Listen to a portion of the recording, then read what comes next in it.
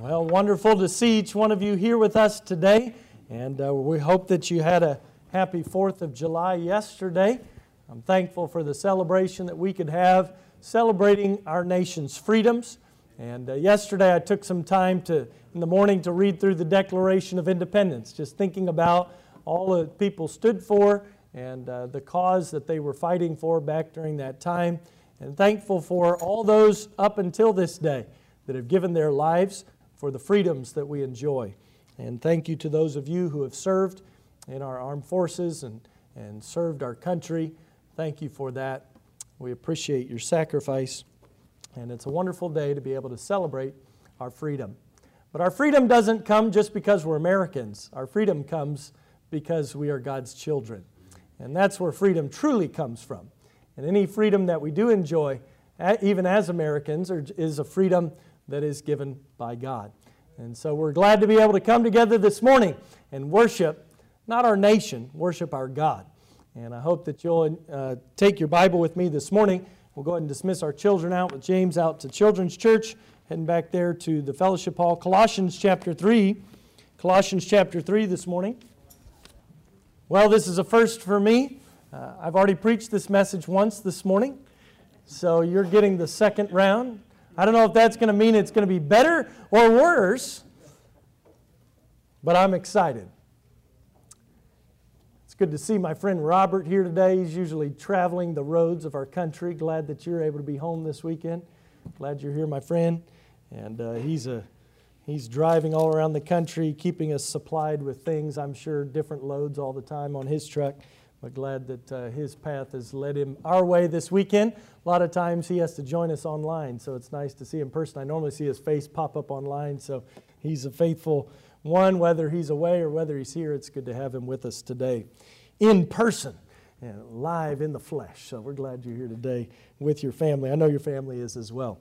Colossians chapter 3, we've been looking over the last number of weeks now on these relationships that Paul talks about here at the end of this chapter. He first starts with the relationship of husbands and wives. This is a relationship that many of you are involved in. And if you want to hear the full 2 messages on that relationship, you can go back and listen to those. They're on our website. You can get to our recordings there. You can go to our YouTube page and you can watch those there as well. But he starts with that relationship. He moves into the relationship of parents and children.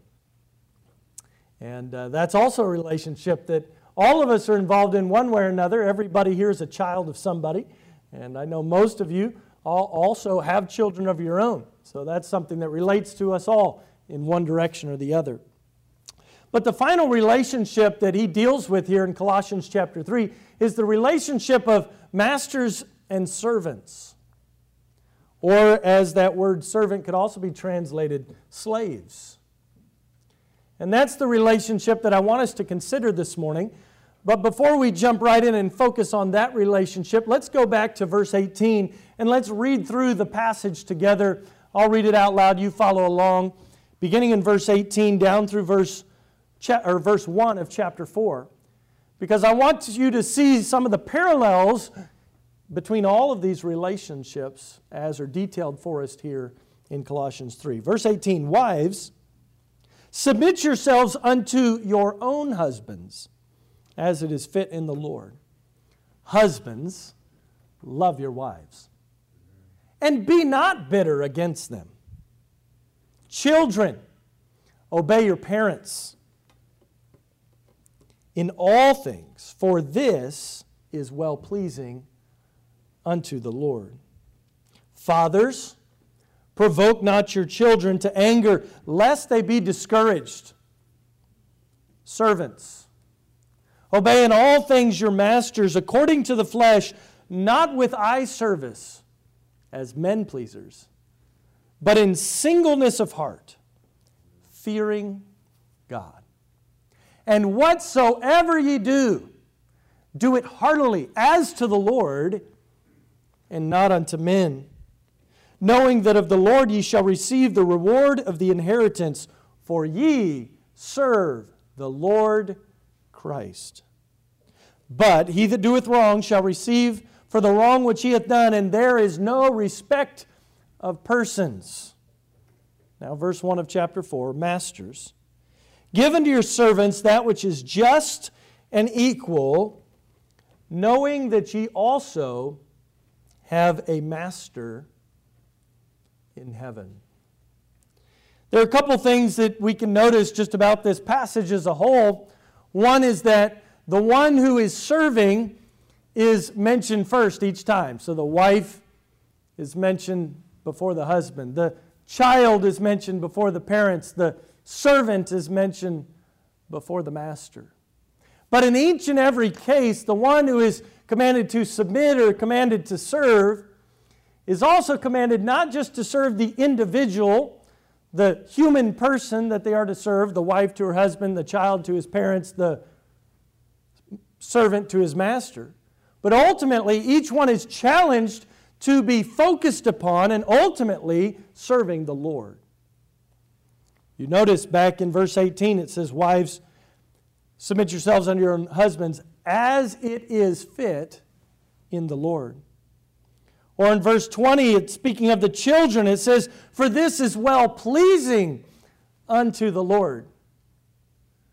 Then you go down to verse number 22, where it speaks to the servants, and it says they are to do this fearing God. The same idea is repeated in verse 23, where he says, and whatsoever ye do, do it heartily as to the Lord, and not unto men. Or at the end of verse 24, for ye serve the Lord Christ. And even for the masters, this idea is repeated at the end of verse 1 of chapter 4, where he says, knowing that ye also, speaking to the masters, also have a master in heaven. I think it's very important that we remember this perspective as we look at this passage of Scripture. And the title of the message this morning is this: who you serve determines how you serve. Who you serve determines how you serve. There's a wonderful story in the Old Testament in 2 Kings chapter 5. We find the story of Naaman. Maybe you're familiar with that story. Here this man, he was the head of the guard or one of the officers in the army, in the Syrian army. The Syrian army at this time had just gone across and wiped out a lot of other enemies. They had taken control over the land of Israel. The nation of Israel was in fact paying tribute to the Syrians. And Naaman was one of the leaders in their army. And as you read the story of Naaman, you know that he contracted the disease called leprosy. This is an awful disease. One that still to this day, as far as I know, there's no cure for.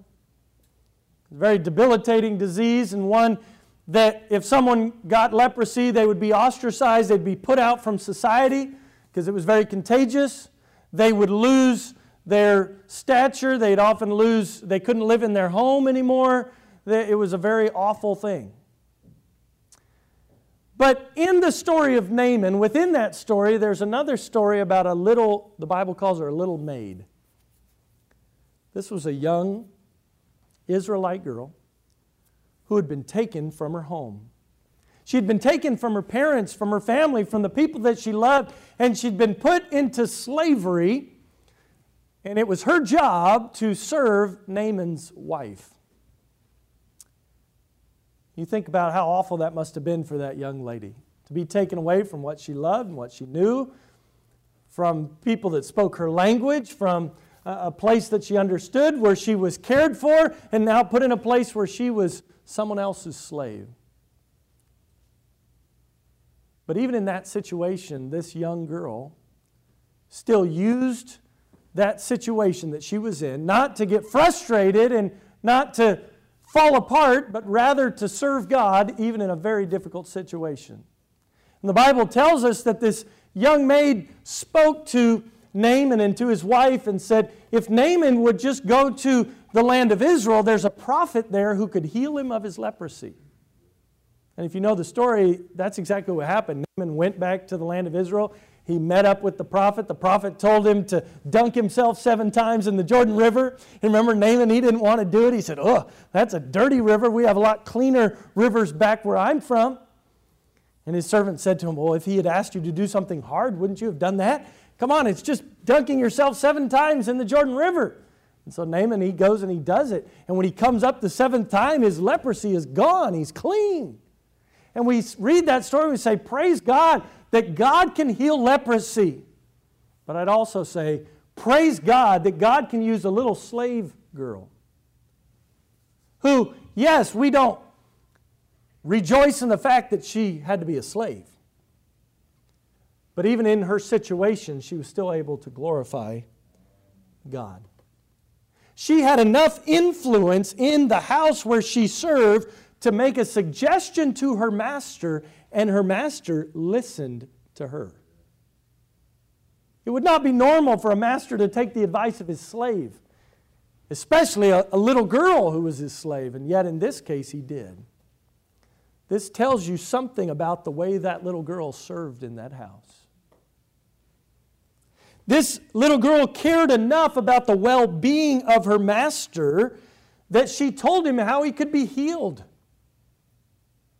I mean, if you're a slave, and somebody owns you and they're mistreating you, do you really want to tell them how to be healed? Now, we don't know exactly how Naaman treated her, but that's often the perception we get when we think of this kind of situation. And yet this little maid cared enough for her master that she said, "If you'll go back to my land, there's somebody there that can tell you how to be healed." But I think we also see about this young lady that she had enough faith in God that He could heal Naaman. Can you imagine telling somebody with a debilitating disease, if you'll just go over here and talk to this person, they can tell you how you can be healed and God will heal you? That's some incredible faith of this young lady. The point of the message this morning is not that God hates slavery.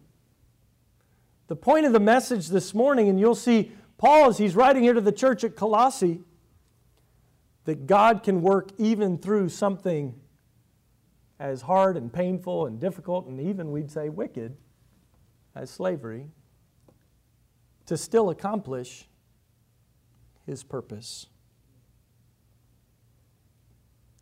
This young lady is a good example of the biblical commands for servants and their masters that are found here in Colossians 3 and 4.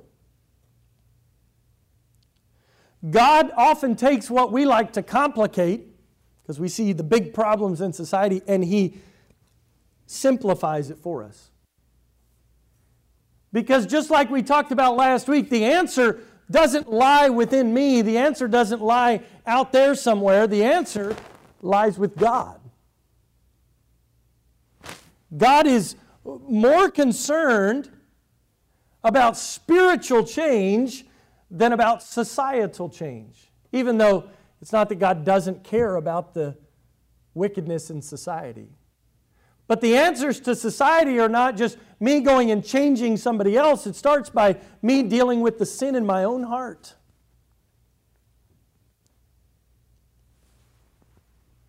These commands to the early church were very important because it's likely that many in the early church, in the book of Acts and these epistles, were slaves. In the book of Corinthians, it talks about how not many mighty after the things of this world are chosen, but God has chosen the weak things of this world to confound the mighty. Christianity, throughout its history, has often drawn its greatest numerical strength from the less advantaged groups in society. In fact, one pagan philosopher by the name of Celsus said derisively that the church was only made up of slaves, women, and children. That was kind of his reason why the church wasn't a good thing. And Origen, a Christian writer in the early church, he wrote a whole rebuke basically to what Celsus had said. And part of the reason why slaves, women, and children have value is not because society say they have value, it's because God says they have value. And we'll see that right here in this passage. Our society, our world, the culture has always gotten it wrong. But God always gets it right. And here in chapter 3, we really still drawing upon that idea, if ye then be risen with Christ. We understand that because we're risen with Christ, our service, no matter our situation, master or slave, must always be focused on the Lord and motivated by a desire to please Him. Look at verse 22 with me, if you would. Servants. Who's he talking to first? Servants. The Greek word doulos. This is a slave. This is somebody who's completely given over to the service of somebody else. Servants. And here's the command. Obey. Servants, obey in all things your masters. We have a lot packed into that one phrase. Who are we talking to? We're talking to the servants, to the slaves. What are they supposed to do? They're supposed to obey. In what ways are they supposed to obey? In everything, in all things. And who are they supposed to obey? Their masters. He says your masters according to the flesh. This doesn't mean obeying through the strength of your flesh. This isn't saying obeying them out of a fleshly motivation. No, he's saying obey your masters who are made out of flesh. They're human beings. By the way, human masters make mistakes. Human masters are not perfect. Just like husbands aren't perfect, but wives are commanded to submit to them. Just like parents aren't perfect, but children are commanded to submit to them. Masters aren't perfect either. But the servant is to obey the master in all things. So the first point we see, or very simply, is this. Obedience is the command. Obedience is very simply doing the will of another. If you're obeying God, you're saying, God, not my will, but thine be done. I'll do whatever you want me to do. That's obedience. For a servant to obey his master is to say, Lord, Master, I'll do whatever you want me to do. Obedience is the command. Servants, obey in all things your masters. This sounds simple until you have a terrible master. He doesn't leave room for, well, you obey masters if they're good masters and you don't obey masters if they're bad masters. He groups them all together here. Masters according to the flesh. Obey your human authorities that are put over you. So I think this brings up a very important question.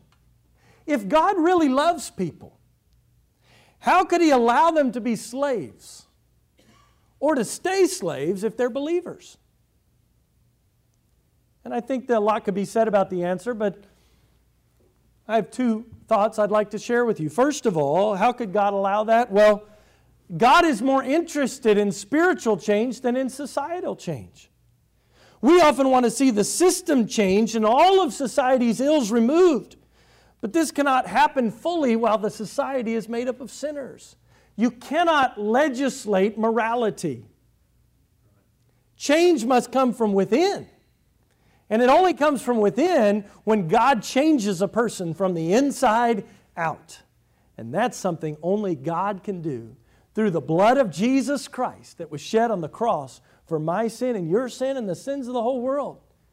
You can't try hard enough and be good enough to truly be good. In the Gospels it says it well, there is none good but God. There is none righteous, no, not one, Romans says. For all have sinned and come short of the glory of God. And the second part to that answer, I would say, is this, that God is more interested in saving souls from hell than He is in stopping all the pain and suffering in this life. Remember when Jesus came to this earth? You say, well, I didn't live during that time. I understand. You remember in your Bible, when you read about in the Gospels, as Jesus came to this earth and He walked on this earth, what did the Jews think about Him? Well, some of them liked Him, some of them didn't. What did they really want Him to do, though? Did they really want Him to die on the cross? No, they really wanted Him to overthrow the Romans. because they were being oppressed by this foreign nation that had control over them, that was taxing them into oblivion, that was taking charge of everything about their lives. In a sense, a whole nation, if you will, was enslaved to another nation. And when Jesus came, they said, well, if you're the Messiah, then you'll set us free. You can throw off the Roman rule and we'll follow you to victory and you can be our king. But Jesus didn't come to overthrow the Romans. Jesus came to seek and to save that which was lost. See, the problem inside of me and the problem inside of you, our sin problem, is much bigger than any problem outside of us that we see. The biggest problem in your relationship is your own sin. But how easy is it to say, no, the biggest problem in this relationship is them, that person over there. If they would only change, that would fix my problem. That's a short-sighted and incorrect way to look at things. Now, granted, yes, could your life be a little easier in some ways if the person you're in a relationship with was easier to you? Would a servant's life be easier if they had a good master as opposed to a bad master? Absolutely, we understand that. But often we get so intent on changing our situation right here, our circumstances right here, that we're willing to sacrifice the eternal for something that's in the present. We should never sacrifice the eternal on the altar of the present, because this present is just a vapor. It appears for a little time and then it vanishes away. So this command for servants to be obedient to their masters in all things wasn't Paul, this is not the Apostle Paul condoning slavery or saying, it's okay, you just keep being a slave. Rather, it's saying, some of you are in this situation. And rather than just trying to change your situation because that'll fix your problem, realize you can submit to the Lord even in a very, very hard situation, and God can still be glorified. Just like God was glorified in the life of the little maid who served Naaman and his wife. This doesn't make it easy to live with, but rather it should cause us to have a shift of focus, a shift of perspective from the temporal to the eternal. Notice here, because it's not just obedience that's commanded, but also we see in verse 22 that obedience must be rendered conscientiously.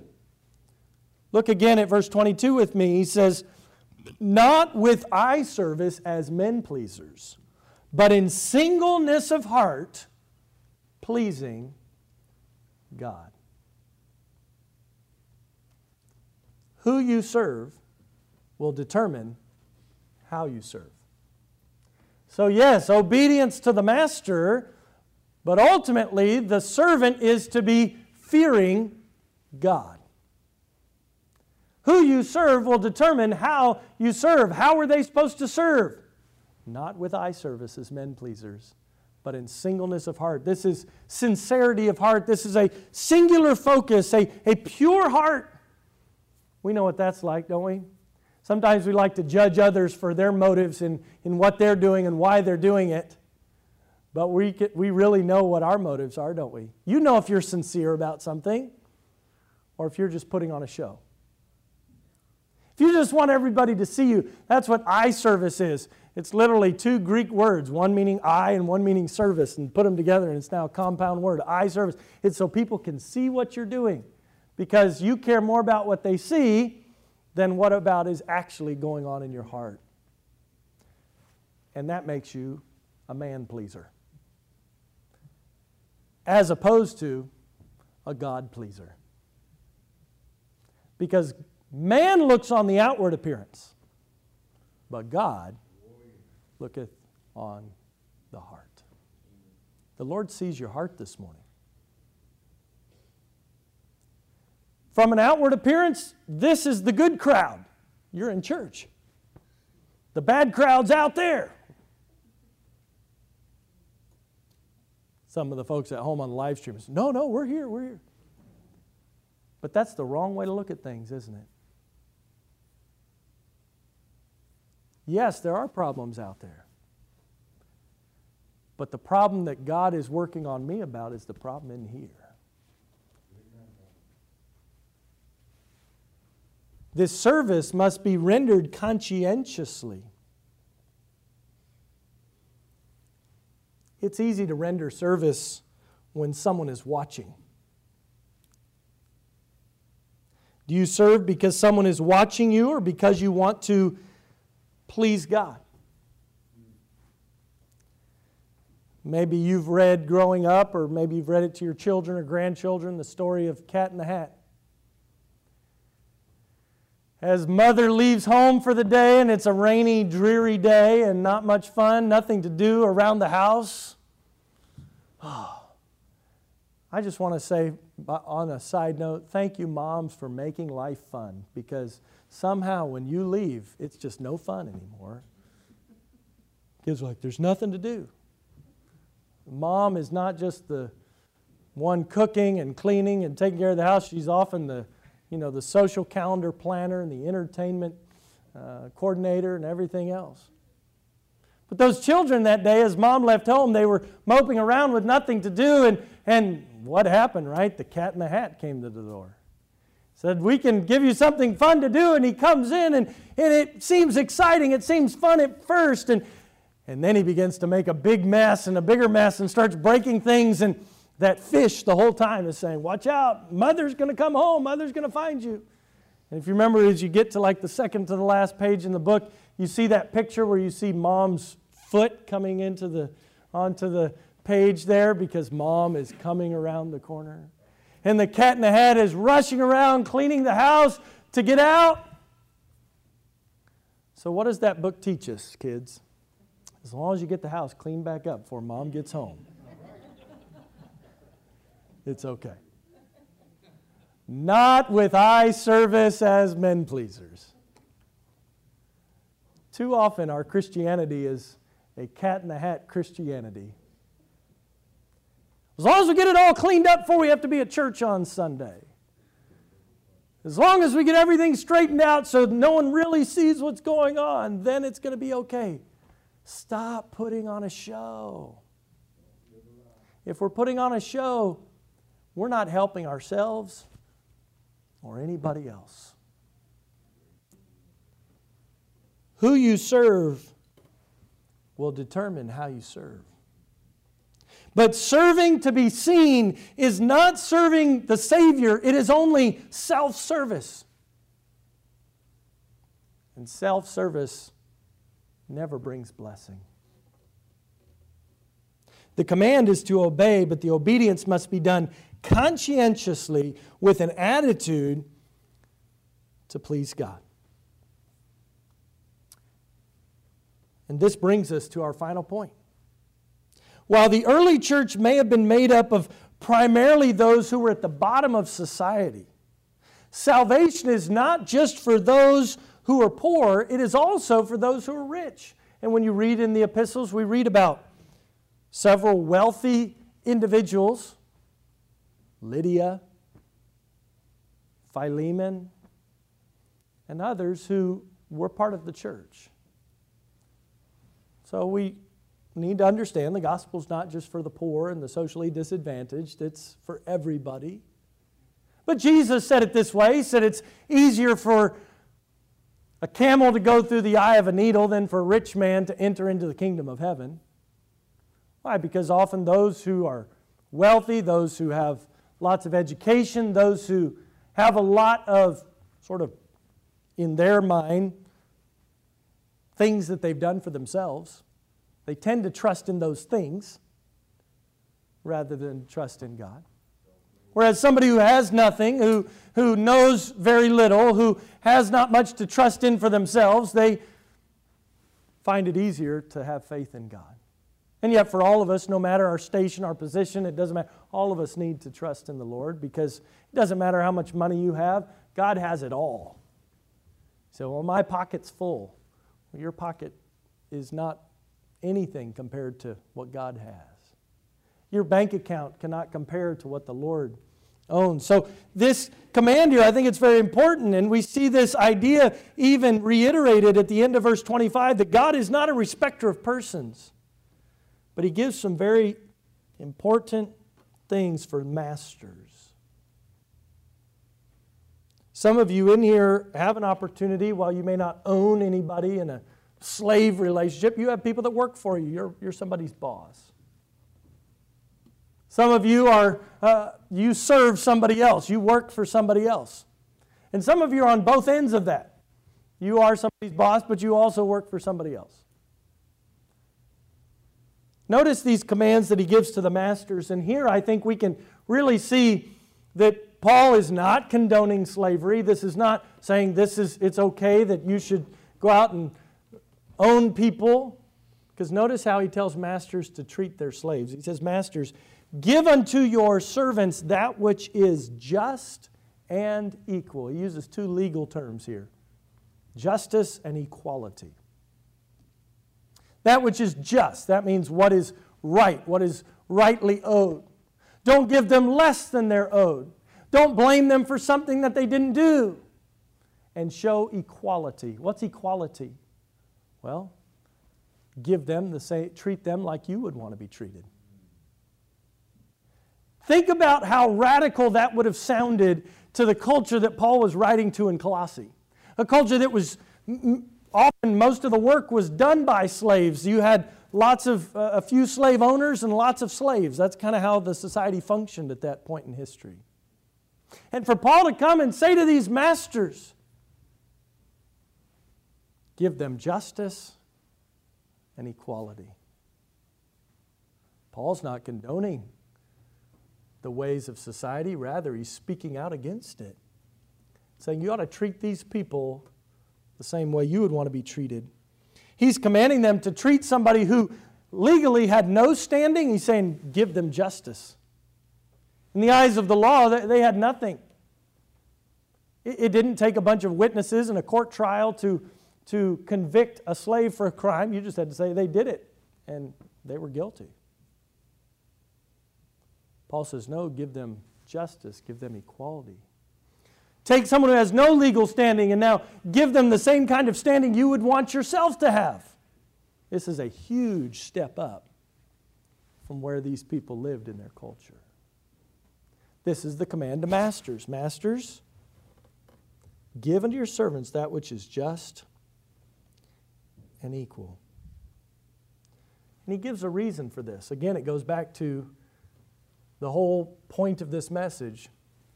Who you serve will determine how you serve. And he tells them here, knowing that ye also have a master in heaven. You could be the ruler of everything you can look at. You know, like Yertle the turtle. Guess I'm on a Dr. Seuss kick this morning. Sorry, Dr. Seuss. I've enjoyed a lot of your books along the way. He said, I'm the ruler of all that I see. And he climbs up on the back of all these turtles, and he gets so high, I can see this, I can see that. Look, I'm a ruler of all these things. And he gets higher and higher, and all these turtles, he's standing on their backs. And then if you remember the story, there's one little turtle at the bottom of the stack. His name was Mac. And Mac, he finally got tired of all those turtles on his back. And he shifted his weight, he let out a little cough. All of a sudden, the whole pile tumbled down. And there was Mac left on the top of the rock there in the pond. And Yertle, he'd fallen from such a high position, he lands, and his whole head's covered in mud. So he became king of the mud. We can try to lift ourselves up as high as we want. But we still have a master in heaven.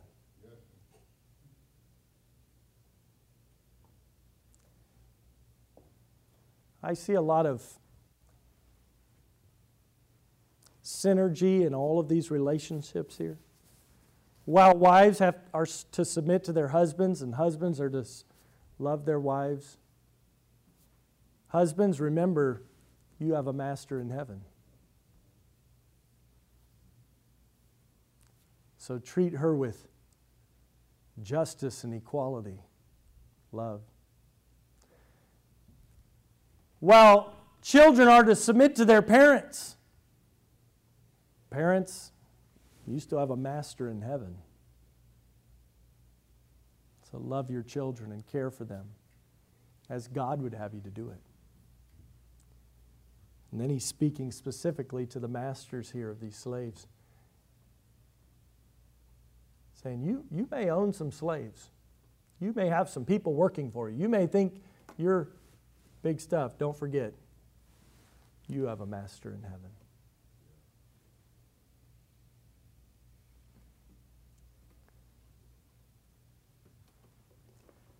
When Jesus walked on this earth, he had a group of men that followed him, his disciples. And there came a day when his disciples began to argue amongst themselves. They were trying to figure out who was going to be the greatest in the kingdom. In fact, James and John even had their mother go and petition on their behalf. Who's going to sit at your right hand when you come into your kingdom? I love how Jesus responds in this situation. He doesn't get up and start preaching to them. Rather, the Bible says that he girded himself, so he kind of hitched up his clothing. He grabbed a towel and a basin of water, and he got down on his knees and he started washing his disciples' feet. As he began to wash their feet, he said very simply, if you wish to be great,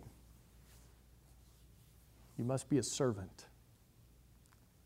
And he said, if you want to be the greatest of all, you must be the servant of all. Even in his command here in chapter 4, verse 1 to masters, there's a reminder to those masters that they are to treat others with justice and equality because they too are servants. You see, in all of this, in all of these relationships, we don't read about Paul telling this church, well, try to get yourself out of your situation. You're in a bad situation. No, he says, here's how you are to live humbly and obediently in the situation where you've been placed. Because God has you there for a reason. God is working through you if you'll allow Him to work. Often we just say, get me out of this situation and that'll fix my problem. God says, no, submit yourself, humble yourself, love, fear God, do right, confess your sin. That's the real answer to your problem. And folks, we all know, I'm tired of hearing about it just like you. We can turn on the news, we can look online, whatever, and you're just going to see endless streams of people complaining about their current situation. Either complaining because the system's bad and we need to change it, or complaining because people are complaining that the system is bad and it needs to be changed. Everybody's complaining. And we all feel inside ourselves that if we could just fix all that out there and go back to normal, then we'd be okay. I feel that way too. It felt like that yesterday, didn't it? We should have been having a big church-wide picnic with everybody there instead of just, a few people getting together. We should be able to do all the things that we want to do, just the way that we want to do it. People shouldn't have to struggle financially, lose their jobs. People shouldn't have to cancel their vacations. People shouldn't, and we have all this kind of righteous indignation about all these things. The system is against us. Well, it was against Jesus too.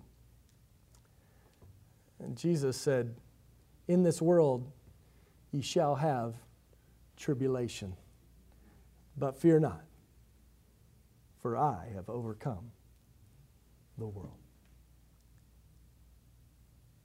Our responsibility as followers of God is to submit ourselves, to humble ourselves to His Word, His will, and His way. And say, God, I'm here to serve you. Because who you serve will determine how you serve.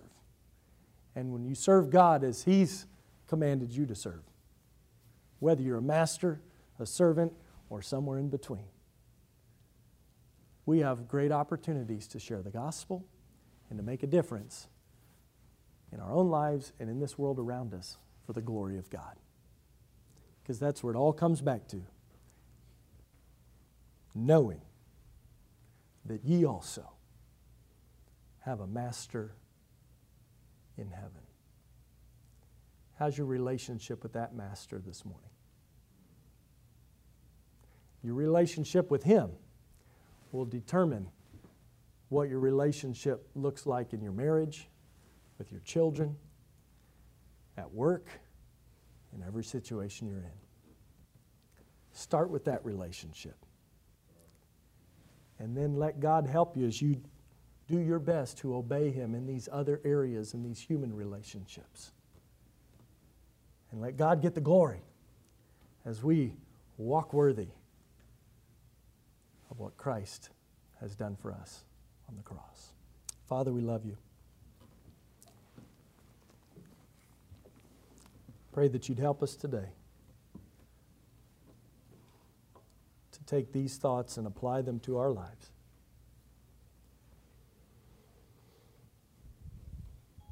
Lord, I believe that what we were talking about this morning has much broader ramifications than just the master-servant relationship. No, that was the primary focus this morning. I think it plays into our marriage relationships, our parenting relationships with our children, our work relationships, really every human type of interaction that we have. Pray that you would help us, that you would humble us, that we would walk in obedience. If there's somebody here this morning that's never trusted you as their Savior, I pray that they would trust you today. Don't put it off. When God forgives you of your sin and gives you eternal life, it's the greatest thing in all the world. Being able to live for Him in this life and having His Holy Spirit to encourage you and knowing that you have a home in heaven for eternity, such a wonderful thing. Lord, for those who know you as their Savior, I pray that they would commit to following you faithfully through these dark and difficult and times where there's lots of unknowns. Thankful that you know everything. Pray that you'd guide and direct us as we follow you. It's in Jesus' name I pray. Amen.